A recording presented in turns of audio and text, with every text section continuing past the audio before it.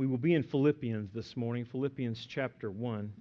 We will be looking at some very important texts that are related to the church. Paul moves from a personal testimony to a corporate message here in this text. And I think that this is an important text given the recent events that we've all witnessed in this last week. This has been a very sad week for many in America. This has been an historically sad week for America in general, and especially for those involved in the Boston Marathon. And I want to encourage you to pray for those survivors, and I want you to also pray for the suspect that's in custody. If he does not receive God's grace, he will face a greater judgment than the one he'll face here in America. So pray for that young man. The events of last week have done a lot of things in our country. They've stirred up American pride and resolve in all of us. The Boston bombing caused our country to unite as one nation. It's caused our country to seek and protect together. It's caused our country to be willing to suffer to rescue others. We've seen all that happen this week. If you've watched the news at all, you saw that happen the day of the bombing. And I'm very thankful this week that I am an American citizen. I'm thankful to God for that. He placed us here. But I am more thankful for my heavenly citizenship that will never cease, that God also placed me in.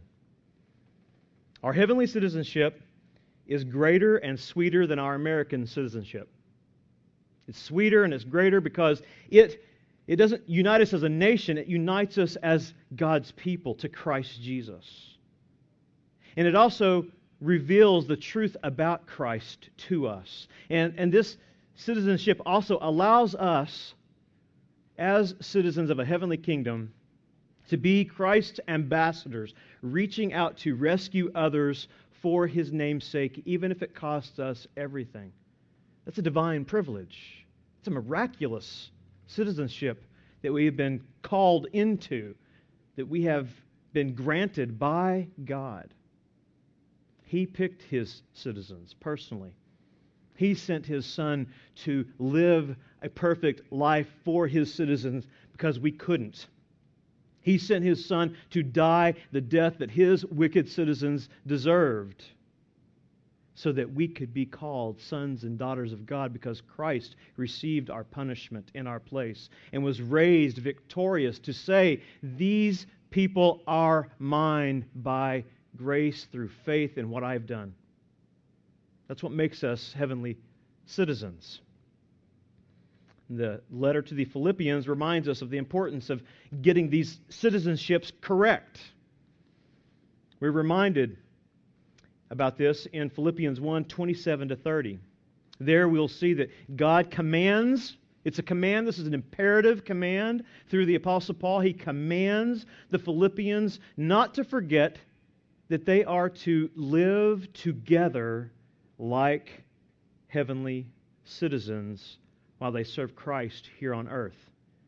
We don't need to forget that either. This letter was written to all churches for all time.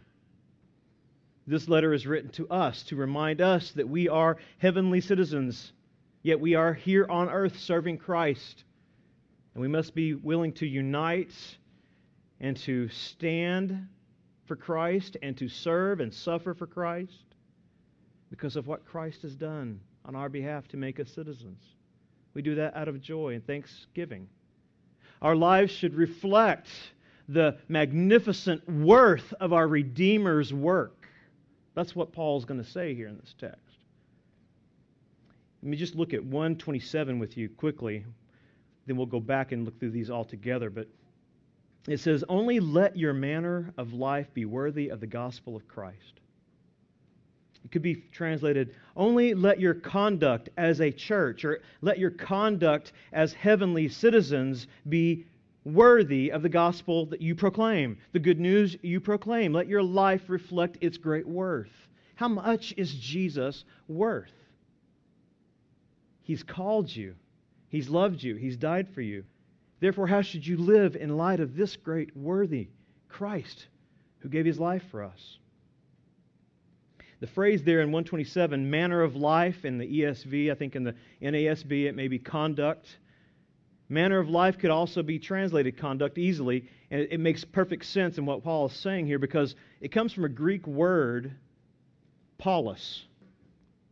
Polis, let your political standing, let your position in this city-state be manifest by the way you live your life. The primary meaning of the phrase was to live as a faithful citizen of Rome. That's how it would have been used in Paul's day. That's how it was used at Rome.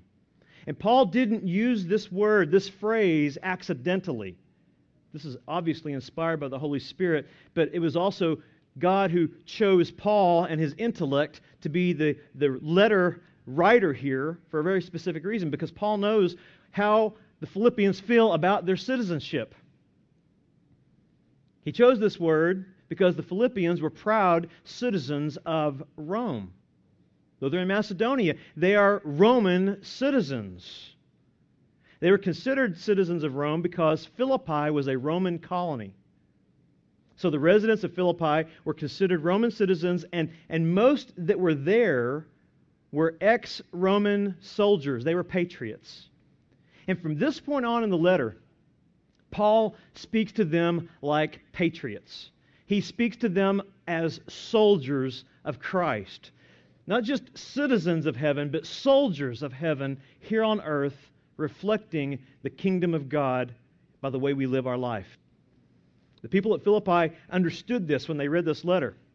And they took their special status as Roman citizens very seriously. They were very proud of this. This was unique. They were actually considered a little Rome here in this region, with all the authority of Rome, with all the popularity of Rome, with all the prestige of Rome. As citizens of Rome, they knew how important it was that their manner of life would reflect their noble citizenship, reflect the nobility of the emperor, nobility of Rome and what it stood for. They knew that if they did something in their life that reflected poorly on Rome, they would blaspheme the very citizenship they had been given, and they didn't want to do anything to put a stain or reproach upon that. Paul understood all this. So in Philippians 1:27, what Paul does is he reminds the saints at Philippi that, yeah, you're citizens, but you have a greater citizenship in heaven. So let your conduct as a faithful citizen of heaven reflect the glorious gospel that placed you here. He even refers to their citizenship being from heaven in Philippians 3:20. Turn there with me. We can look at that passage quickly.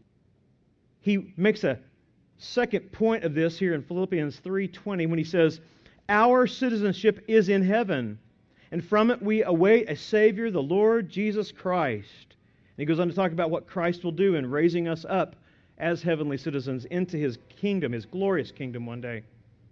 And go back with me to Philippians 1:27. We're going to read this text in just a moment. We know that there are certain things that identify our citizenship. And Paul said, I want you to know that your citizenship should identify what country you belong to. And so here in Philippians 1:27-30, Paul reminds the Philippians that, and he reminds us as well, that every church since this time should be marked out by specific characteristics. The characteristics of our heavenly citizenship. And those characteristics are evident in our manner of life. And what he's saying is, we should live in such a way that we testify to how much Christ is worth to us, not only in heaven but here on earth, as His citizens, by the way we live our life. So in the text, let's read this, and we'll see these three characteristics that stand out about our heavenly citizenship. Again, in 1:27, he says, only let your manner of life be worthy of the gospel of Christ, so that, whether I come and see you or am absent, I may hear of you that you are standing firm in one spirit, with one mind, striving side by side for the faith of the gospel, and not frightened in anything by your opponents. That is a clear sign to them of their destruction, but of your salvation, and that from God. For it has been granted to you that for the sake of Christ, you should not only believe in Him, but also suffer for His sake, engaged in the same conflict that you saw I had and now hear that I still have. He's writing to them like soldiers. They understand this language. I'm in a fight, I'm in a conflict, I'm in a prison, writing to you because I'm preaching Christ and it was illegal, and I've been shut down, if you will, by the government. But as a result, a bunch of soldiers got saved and heard the gospel. As a result, a bunch of Romans who were discouraged are encouraged to go proclaim the gospel. He says, so I want you to make sure your manner of life reflects the worthiness of the one who saved you. Even if I don't get to come to you. That's what he wants to do. He wants to come to them, but he doesn't want them to build their foundation on Paul. He wants them to build their foundation on Christ. And he wants them to move forward as heavenly citizens. And their lives should be characterized by these three things that we see here. They should be characterized by, number one, standing together in one spirit. We see that in the first part of 127. Heavenly citizens should be characterized, secondly, by striving together with one mind. And thirdly, we see that our heavenly citizenship should be characterized by suffering together for Christ's sake. In verse 27, God wants the Philippians and us to know that our heavenly citizenship should be characterized by the very first thing I said, by standing together in one spirit.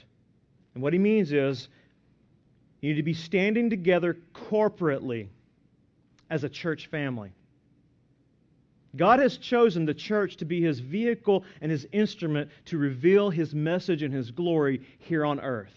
So He says, I want to make sure, whether I come or not, you understand that you are to stand firm, united in spirit, corporately as a church, united in your heart because of what Christ has done in calling you together through His reconciling love.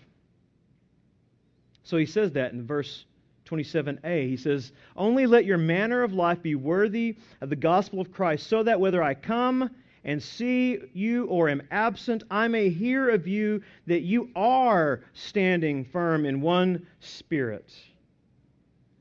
Paul says, I need to be able to verify that you are living in such a way that you reflect the worthiness of Christ, the goodness of God's grace, through your unity of spirit, through your unshakable, immovable unity.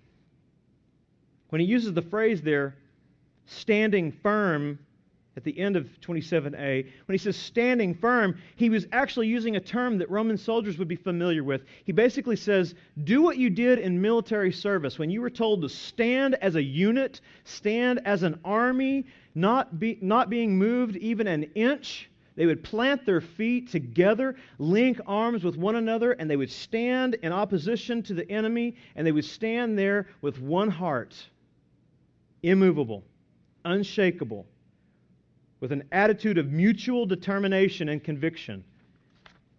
Paul says, I want you to be like this. If you're going to reflect the worthiness of Christ, don't let anyone distract you from your calling as a church. Stand firm, allow no divisions, no deception, stand firm against opposition, stand firm in Christ like a wall of unity up against those who attack. We all saw that this week, didn't we? We all saw that on the news this week. We saw that in Boston. We saw a wall of police who had their attitudes united. They would not budge an inch until this man was apprehended. They were standing firm in one spirit. And that's what Paul's calling us to do here. That's what God is calling us to do as a church. We need to be united. Our heavenly citizenship is made evident through this. It's made evident through a solid corporate witness. He wants them to stand firm as immovable soldiers united in Christ's service, not budging an inch, united in our spirit. And our spirit is united together in the gospel so that we would honor our Redeemer, honor our King. That's what our spirit is united in. We are united, and we should rejoice because of what united us. And we should stand firm in this joy that we've been given in Christ. We should, as heavenly citizens, should stand firm in one spirit corporately because we are made one body through the reconciling work of Christ, according to Ephesians chapter 2:13. The reason Paul wants them to do this is because he wants to ultimately honor Jesus, who reconciled us, who made us His body by His saving work. If our hearts are united in the gospel, we will not be budged. We will not be moved an inch. We will go forward into the darkness of this world, declaring Christ saves, unashamed, as a corporate witness for Christ here on earth, because we are made one body through Jesus' reconciling work, according to Ephesians 2:13. Paul writes here to the Ephesians, says, "But now in Christ Jesus, you who once were far off have been brought near by the blood of Christ." Now what he's talking about here is he's talking to Gentiles. People who were outside of the covenant. They were outsiders, aliens. He said, I'm telling you this, that Christ Jesus, in Him, you have been brought near, but brought near by a very, very precious way, by the blood of Christ. In other words, you were brought near to God, you who were defiled and dejected and separated from God because of your sin and your wickedness and your disobedience to God's law. Well, Jesus, He bled and died because of those sins, so that you who were separated could be brought near and forgiven and repent of the things that offended God, so that you could have a relationship with God based on the love of God the Son. Verse 14 says, "For He Himself, Jesus, is our peace, who has made us both one and has broken down in His flesh the dividing wall of hostility between Jew and Gentile." That's what he's talking about. "By abolishing the law of commandments expressed in ordinances, that He might create in Himself one new man in place of the two, so making peace, and might reconcile us both to God in one body through the cross, thereby killing the hostility. And He came and preached peace to you who were far off, you Gentiles, and peace to those who were near, you Jews. For through Him we both have access in one Spirit to the Father. So then, you are no longer strangers and aliens, but you are fellow citizens with the saints and members of the oikos of God, the family of God, the household of God, built on the foundation of the apostles and prophets, built on truth that they taught, Christ Jesus Himself being the cornerstone of that truth, in whom the whole structure, the church, being joined together, grows into a holy temple in the Lord. In Him you also are being built together into a dwelling place for God by the Spirit." Now, when we relate that back over to Philippians, when Paul tells the Philippian saints, stand firm in one spirit, he says, if you understand this, if you understand what Christ has done to reconcile you, to make you one body, one corpus, you should stand firm and be immovable, because you have been reconciled by God, and your unity will reveal the gospel's glory in your life and publicly. See, our unity of the faith, our unity is something that God gives to us through the work of Christ because we've been reconciled to Him, and that is something that the world cannot understand. The power of the gospel is evident in our lives when we see that we have been created in Christ to reflect His glory in our diversity that comes together in unity. When the world sees black and white, rich and poor, Jew and Gentile, male and female, in the body of Christ, all redeemed by the precious blood of Jesus, going out into the world, united in the gospel, declaring the good news, though they have nothing else in common, the world scratches its head and says, what's up with this? And then they tend to ask us questions like Peter will refer to later as I read from 1 Peter. Why don't you guys tell me about the hope that lies within you? Because I don't have this kind of hope. I don't have this kind of unity. I don't have this kind of peace. And the church is here to reflect that corporately. That's why Paul tells them they need to be prepared to stand firm, because the world doesn't get it and the world actually hates it. Paul was being opposed in every town he preached in, though he was preaching good news. God saves through the death of His Son all who repent and believe upon Christ. And He'll change your life. He'll transform you not only in heaven but here on earth by putting you into His body to be sanctified, to be cleansed, to be taught. That's why he tells them this in Philippians 1:27, that standing firm in one spirit is a characteristic of a heavenly citizen.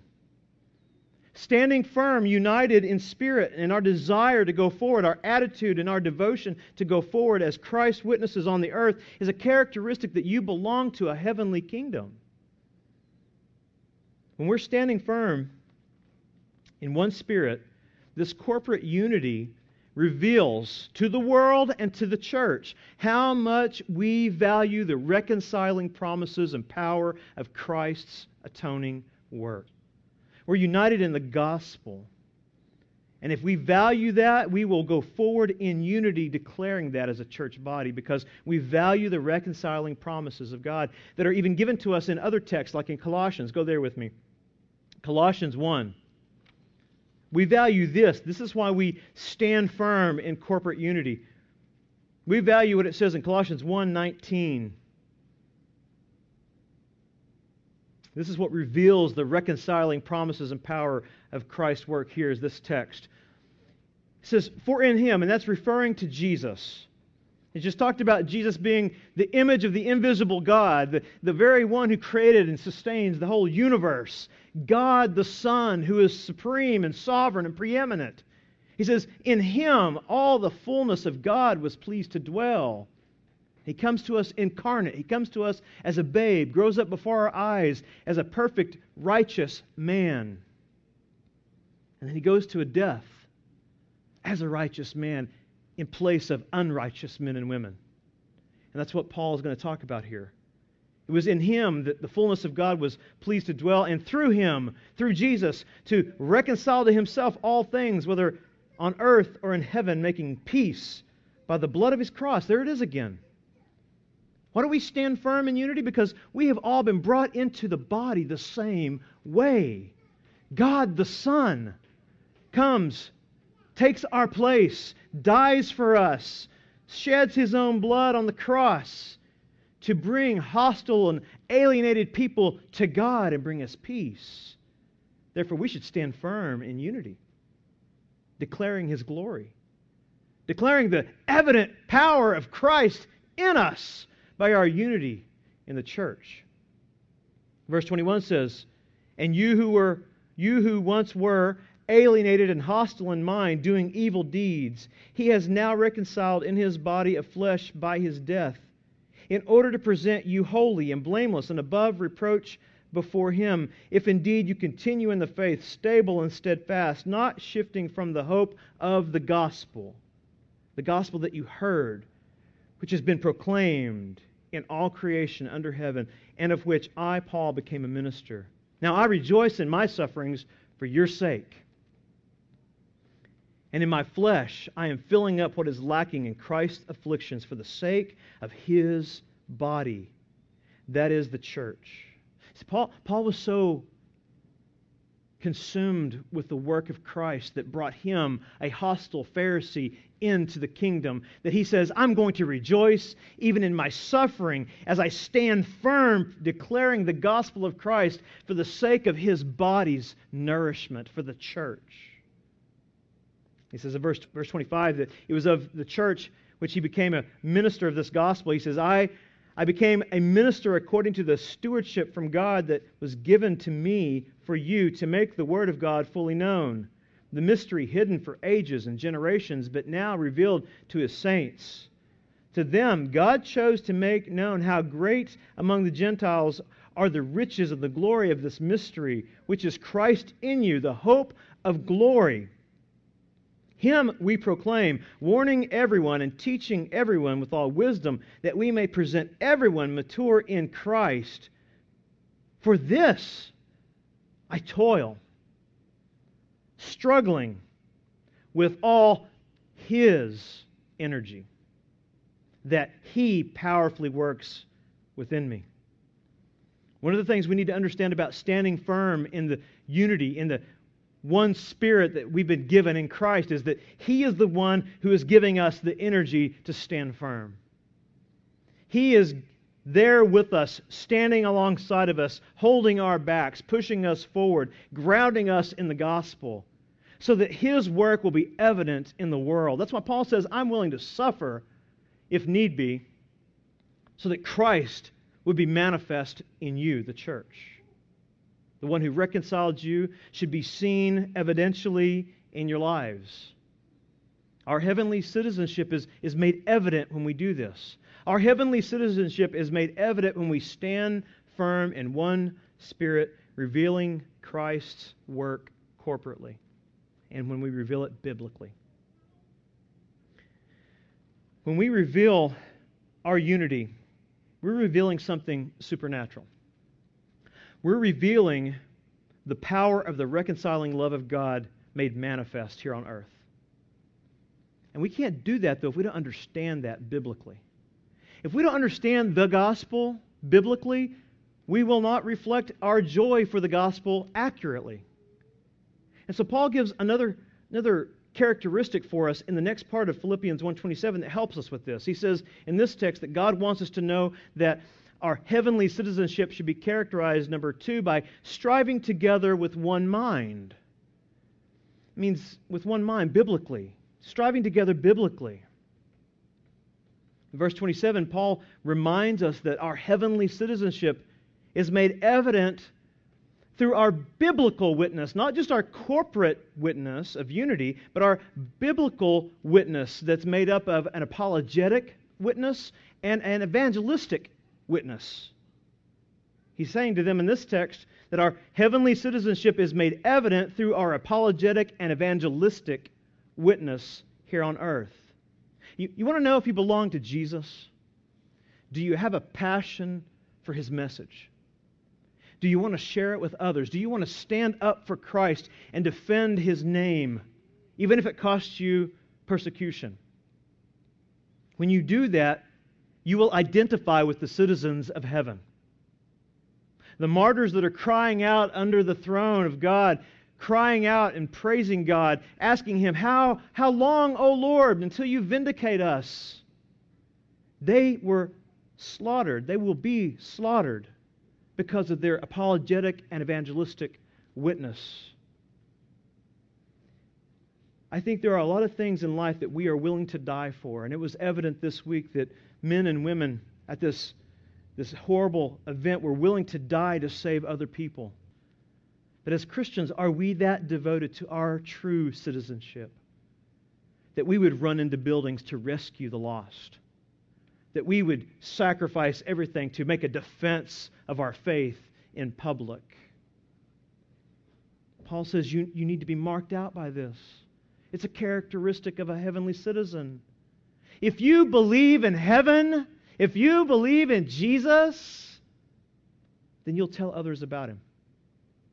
You'll not be ashamed. It's not a fairy tale. It's not a myth. It's not a kid's story. Heaven is more real than all of this that we see here on earth. This is temporal. Everything we have is fading. Heaven is eternal. The King of heaven who sent us into this mission is also eternal and worth standing up for and defending and sharing. Go back with me to Philippians 1:27b. I'll read A and B here. I want to hear of you that you are standing firm in one spirit, with one mind, striving side by side for the faith of the gospel. Let me break this sentence down a little bit here for you. When he says, I want you to stand firm in one spirit, he says, I want to tell you how to do that. You need to have the right attitude, the right convictions, the right determinations based on right doctrine. So he says you need to have a united spirit, attitude, determination, but you also need to have a united mind. And the word there for mind is actually the term that's used in the Greek for the mental desire of the heart, the mental desire of the being. You need to stand firm in one spirit and have this mental desire to stand firm for this one cause, this one thought, this one purpose, this one order you have been given by God. Stand firm in one spirit and with one purpose, one desire. Striving side by side. That's a very interesting phrase in the Greek. The word athlete comes from this term.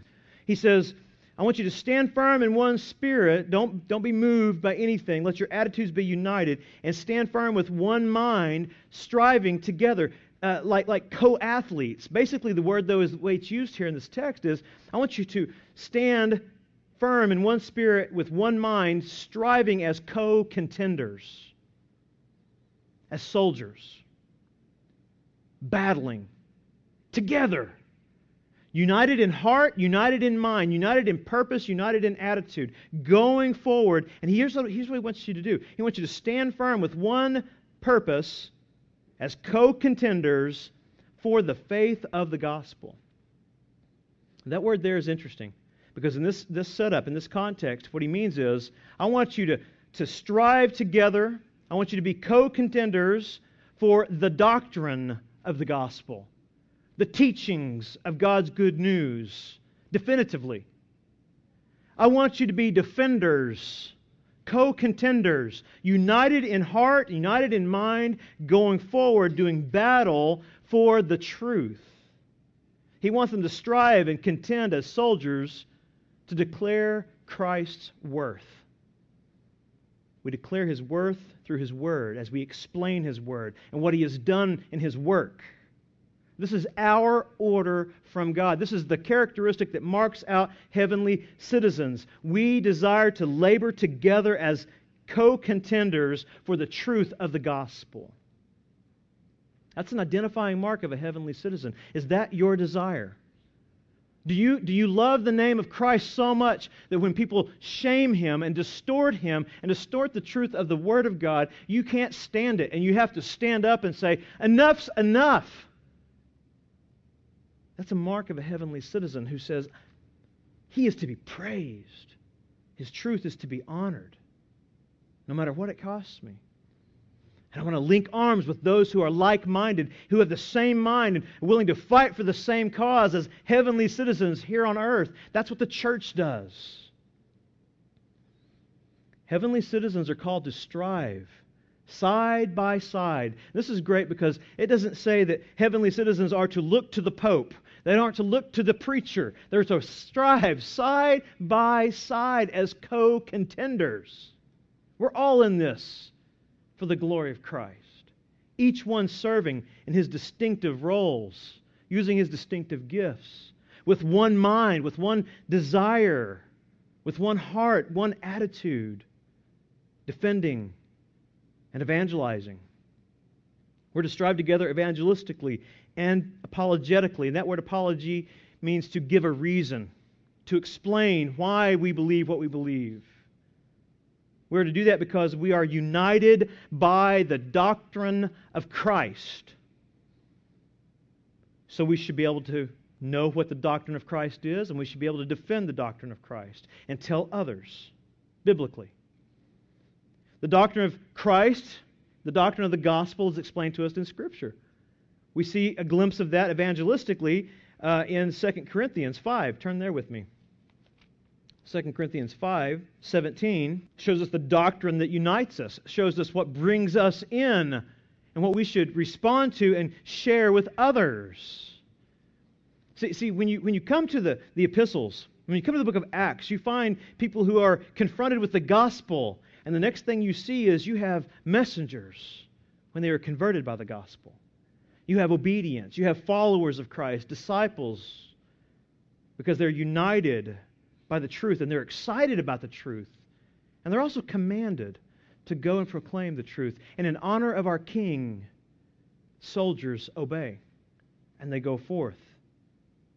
We're united by this doctrine so we can tell others evangelistically, as Paul does here in 2 Corinthians 5:17. It says, therefore, If anyone is in Christ, he is a new creation. He's been created, regenerated. The old has passed away. Behold, the new has come. It means the life that you lived before your salvation, before your regeneration, that man died with Christ on the cross because of God's grace, His unmerited favor. That man is dead. That man no longer exists. That man's sins are in the past, as far as the east is from the west. His past sins, his present sins, and his future sins, because Christ took them upon Himself. Our sins were imputed to Jesus. Our death was laid on His account. He willingly takes our place, receives our punishment, so that we could be created anew, afresh, regenerated, a new creation by God's grace. And His righteous standing, His righteousness, His life on the cross is now imputed to those who repent and believe in His work according to His Word. And that is our standing before God by grace. And we should want to share that. That's what Paul's doing here. If you're a new creation in Christ, you want to do this. The old has passed away. Behold, the new has come. Verse 18. All this is from God. Salvation is all of grace, and it's all from God.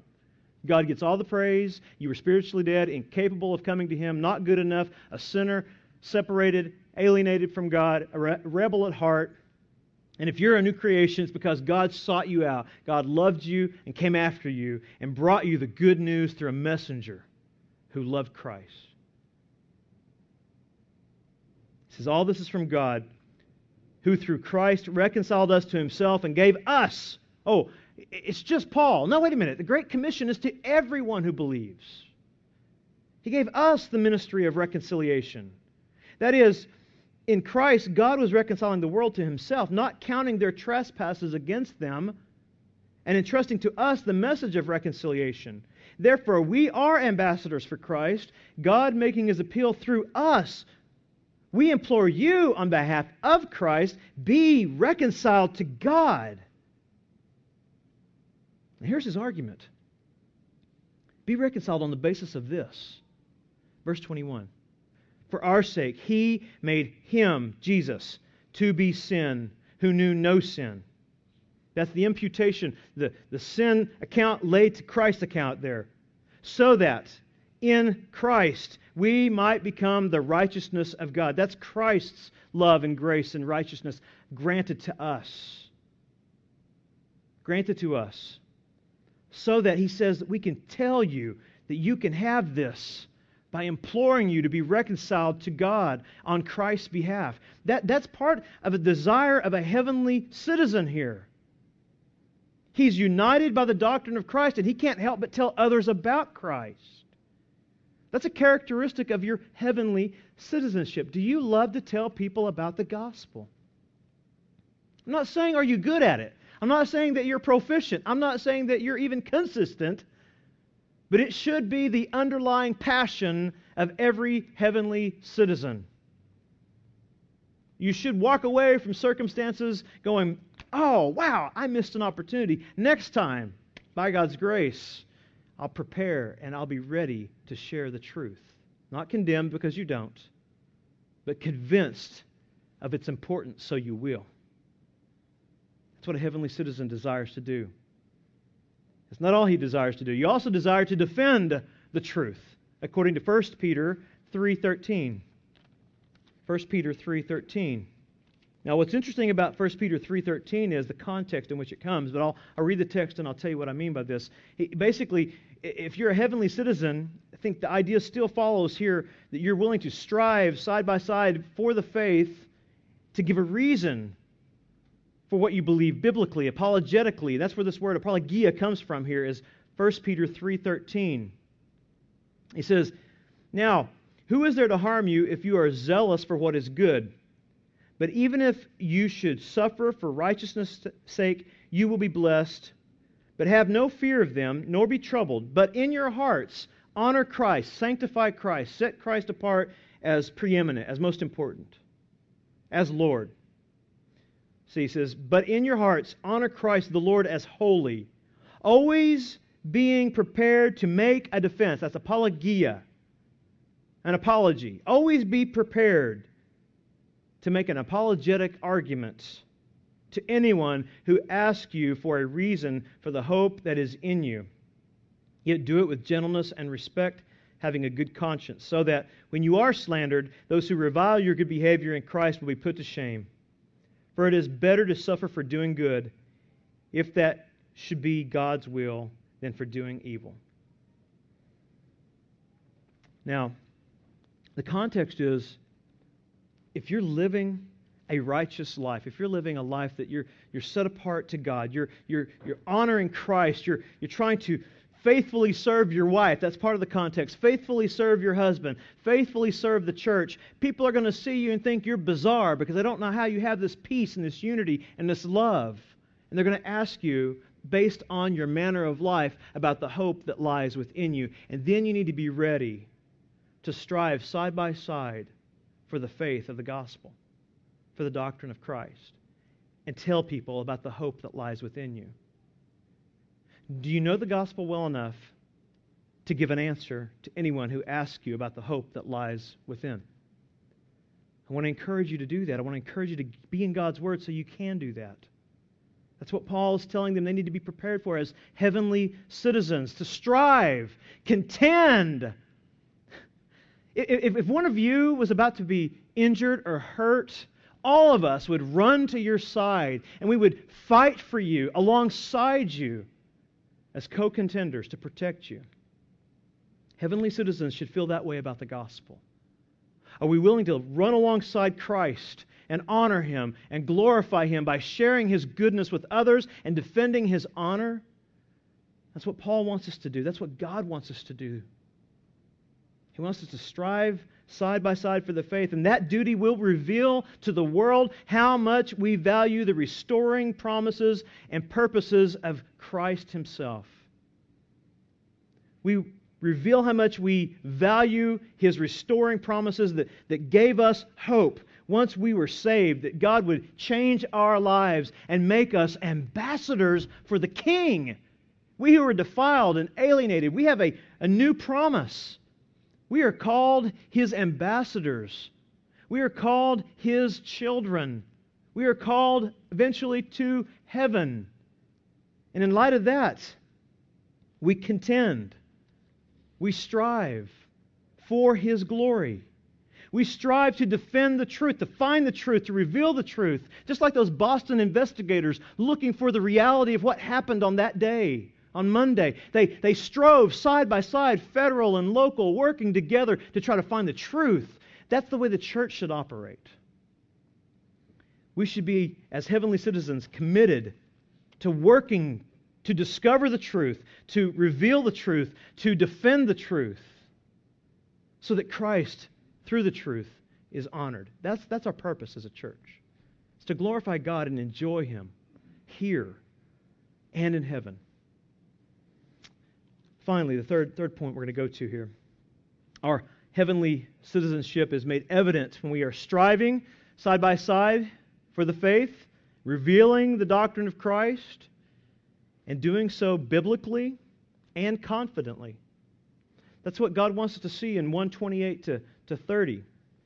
God wants us to know that our heavenly citizenship should be characterized by, thirdly, suffering together for Christ's sake confidently.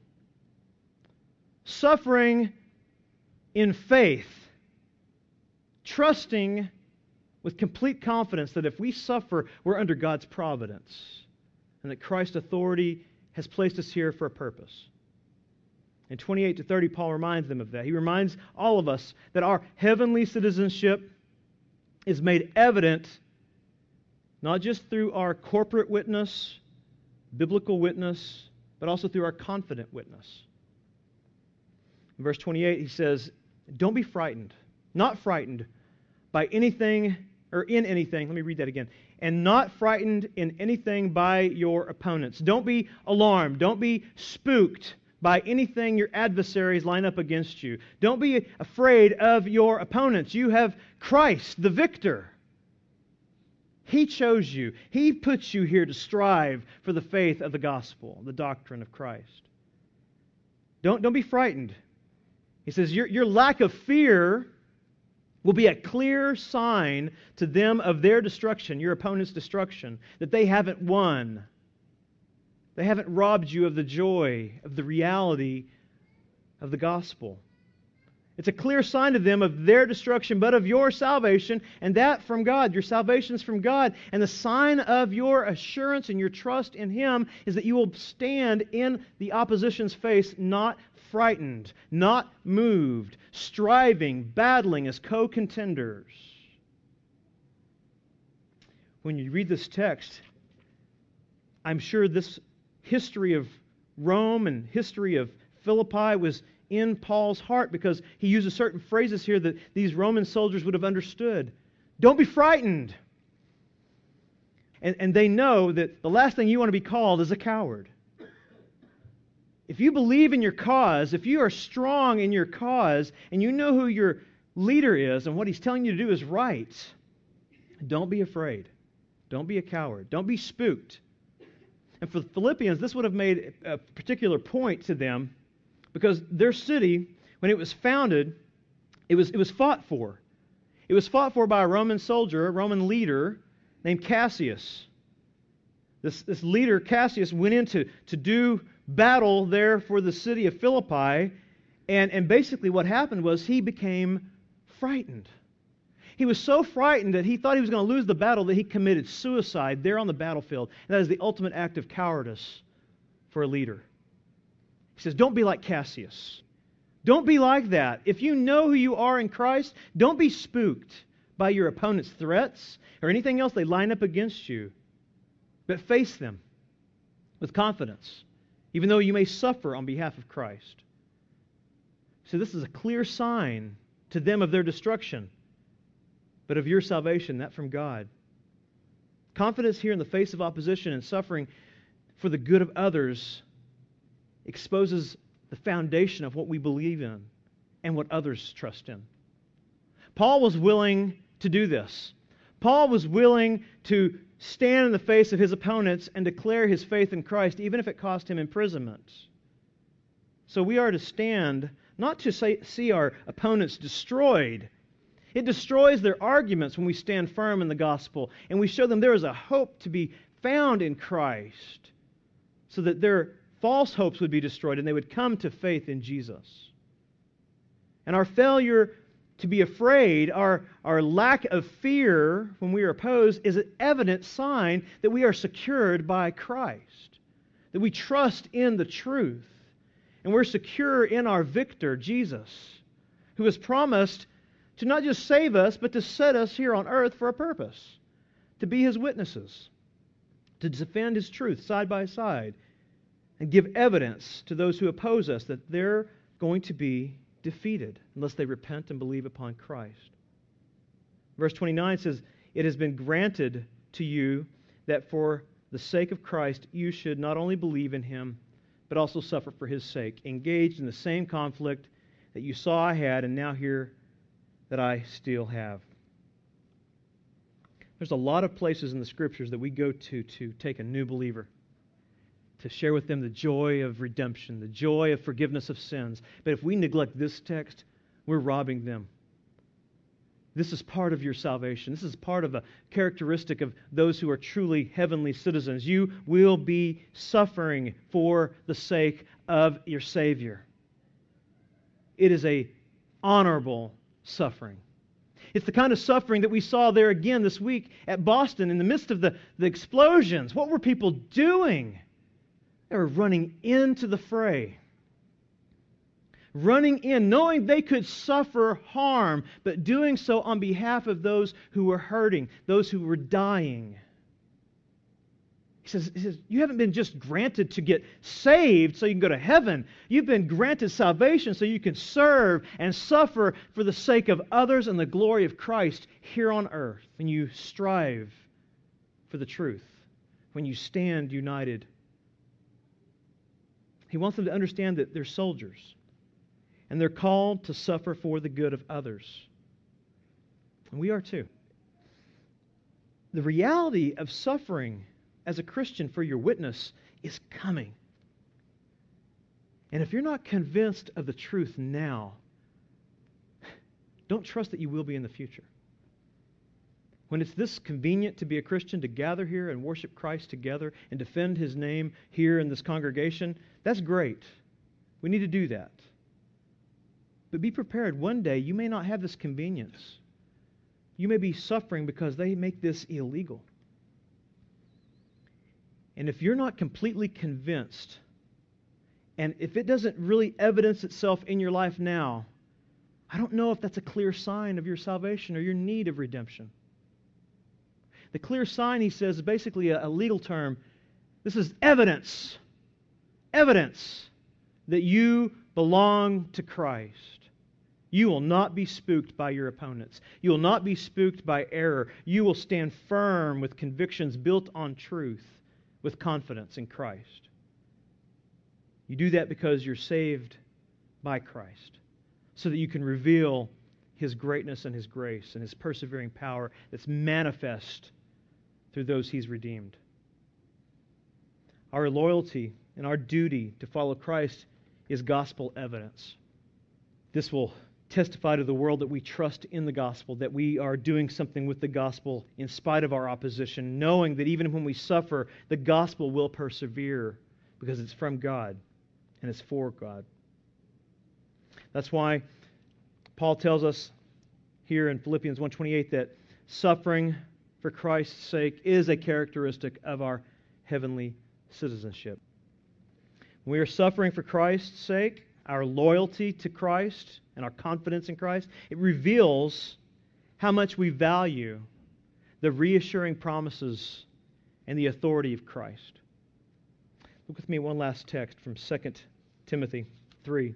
2 Timothy 3:10. Paul was confident that this message was worth standing up for, striving together for, and suffering for. So when we come to Philippians, just know this. He's telling us to do something that he is experiencing at the moment. He is the living example of this command, what it means to live worthy of Christ and the gospel. And he wants to reassure us that this kind of standing and striving and suffering shows how much worth we place on the promises of Christ. So he writes to Timothy here in 2 Timothy 3 and reminds him of this. It's worth it, Timothy. Have confidence, Timothy. No matter what you face, the promises of Christ are worth it. Be confident. In 3:10 it says, you, speaking to Timothy, however, have followed my teaching, that's doctrine, my conduct, that's lifestyle, my aim of life, that's my purpose, my mindset, my attitude, my faith, my patience, my love, my steadfastness, my persecutions and sufferings that happened to me at Antioch. It says, Timothy, I want you to live a manner of life in such a way that it would glorify Christ and show His great worth, just like I've been doing here by God's grace. By teaching and proclaiming and sharing and serving and being persecuted and suffering at all these places. And verse 12 says, indeed, Timothy, Pastor Timothy, and all the saints who sit under him, listen to this. Indeed, all who desire to live a godly life in Christ Jesus will be persecuted. Not maybe, will be. But it's worth it. Have confidence that if you're suffering for Christ, it's a testimony of the gospel that is at work in your life. People may oppose you, but it's because you're exposing their sin. And that's the most loving thing we can do, because through that they can see there is hope and forgiveness and repentance of sin in Christ, because we've experienced it. Verse 13 says, while evil people and impostors will go on from bad to worse, deceiving and being deceived. But as for you, continue. Continue in what you have learned, that's doctrine, and have firmly believed, knowing from whom you learned it, and how from childhood you have been acquainted with the sacred writings, which are able to make you wise for salvation through faith in Christ Jesus. All Scripture is breathed out by God and profitable for teaching, for reproof, for correction, and for training in righteousness, that the man of God may be complete, equipped for every good work. I charge you, in the presence of God and of Christ, who is to judge the living and the dead, and by His appearing in His kingdom, preach God's word, knowing you're going to be persecuted. Strive for the truth. Stand firm in the truth of the gospel, knowing you're going to be persecuted. Because it's through the gospel Jesus is exalted and sinners are saved. It says, be ready in season. That's when it's popular. And out of season. That's when it's not popular. Preach the word. He says, do that this way. Reprove, rebuke, and exhort with complete patience and teaching. For the time is coming when people will not endure sound teaching, but have itching ears. They will accumulate for themselves teachers to suit their own passions. They'll find preachers who say what their wicked hearts desire, and they'll put them in pulpits. So, Timothy, those are the guys who are going to come after you. So you be faithful and face them without fear, just like the church at Philippi. Preach the word. These people will eventually expose themselves, but you stand firm in the gospel. Verse 4 says, they will turn away from listening to the truth and wander off into myths. Church, that's why we preach the Bible. That's why we strive together and stand in the truth together. People will be deceived, and it is happening in groves today. But he says, as for you, good soldier, he says, as for you, always be sober-minded, endure suffering, do the work of an evangelist, fulfill your ministry. For I am already being poured out as a drink offering, and the time of my departure has come. Basically, Paul says in verse 6, I'm about to die. My life is now becoming a sacrifice. I'm being poured out on an altar, if you will, to give my life completely to Christ. I have fought the good fight. I have finished the race. I have kept the faith. Henceforth, there is laid up for me the crown of righteousness. Look at the confidence in verse 8. There's no doubt. I have, he says in verse 7, fought for Jesus. I have finished, completed my task. I have defended the faith. So I know without a doubt I am a heavenly citizen. And there is a crown of righteousness waiting for me. But then I love this because he's writing to Timothy and he's writing to a church through Timothy. This crown of righteousness is there, which the Lord, the righteous judge, will award to me on that day. And then he says this, and church, this is yours. And not only to me, but also to all who have loved His appearing. That crown is yours. It's belonging to those who are willing to fight, to stand firm, to strive, to finish the race, to defend the faith. The crown of righteousness is yours. Have confidence, even though you may suffer here on earth for Christ's sake. Paul was confident that the victor's crown awaits all soldiers who suffer to reveal Christ to others. Can you guys just stop and think about this for just a moment? We will all stand before the Lord Jesus Christ, believers and unbelievers alike. Everyone will stand before Him. Believers will stand there and see the redeeming Savior. The scars in His side, on His hands, and on His forehead will still be there because of our sin. We will see Him. We will bow before Him with joy and thanksgiving and adoration. And He'll say, enter in to my kingdom. You already belong here.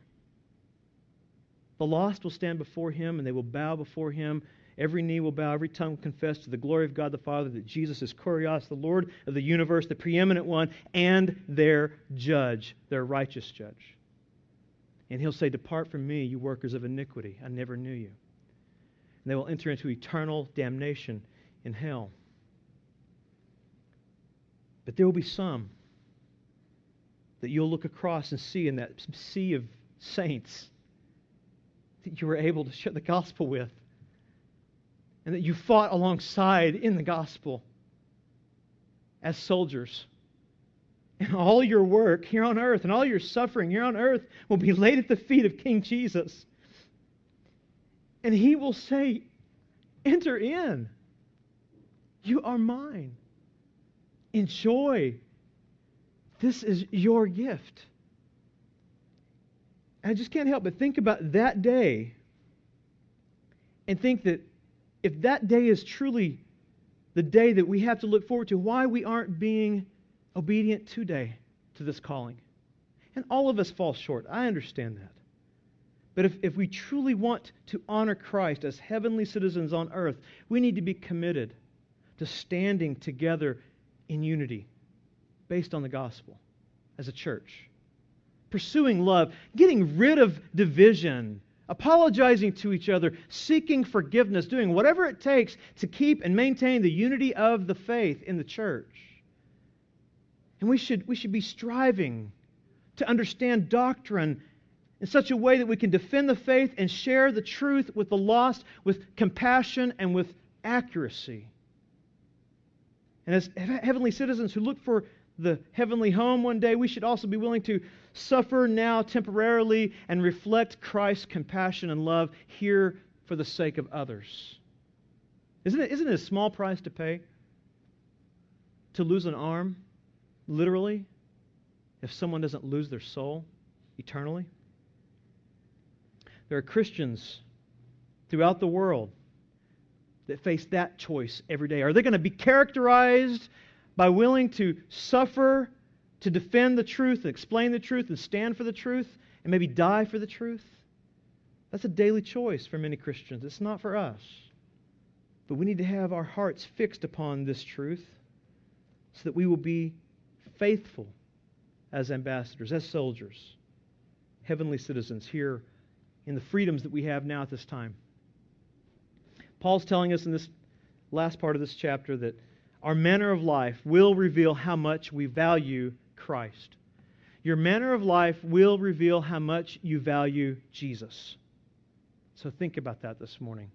And if that's your testimony, if you can look at your life and you can see that you value Christ and that you want to stand for the truth and you want to strive with others and you want to suffer for Christ's sake to save others, then rejoice. Because that's from God. That's a gift. But if that's not your testimony, I have good news. It can be your testimony.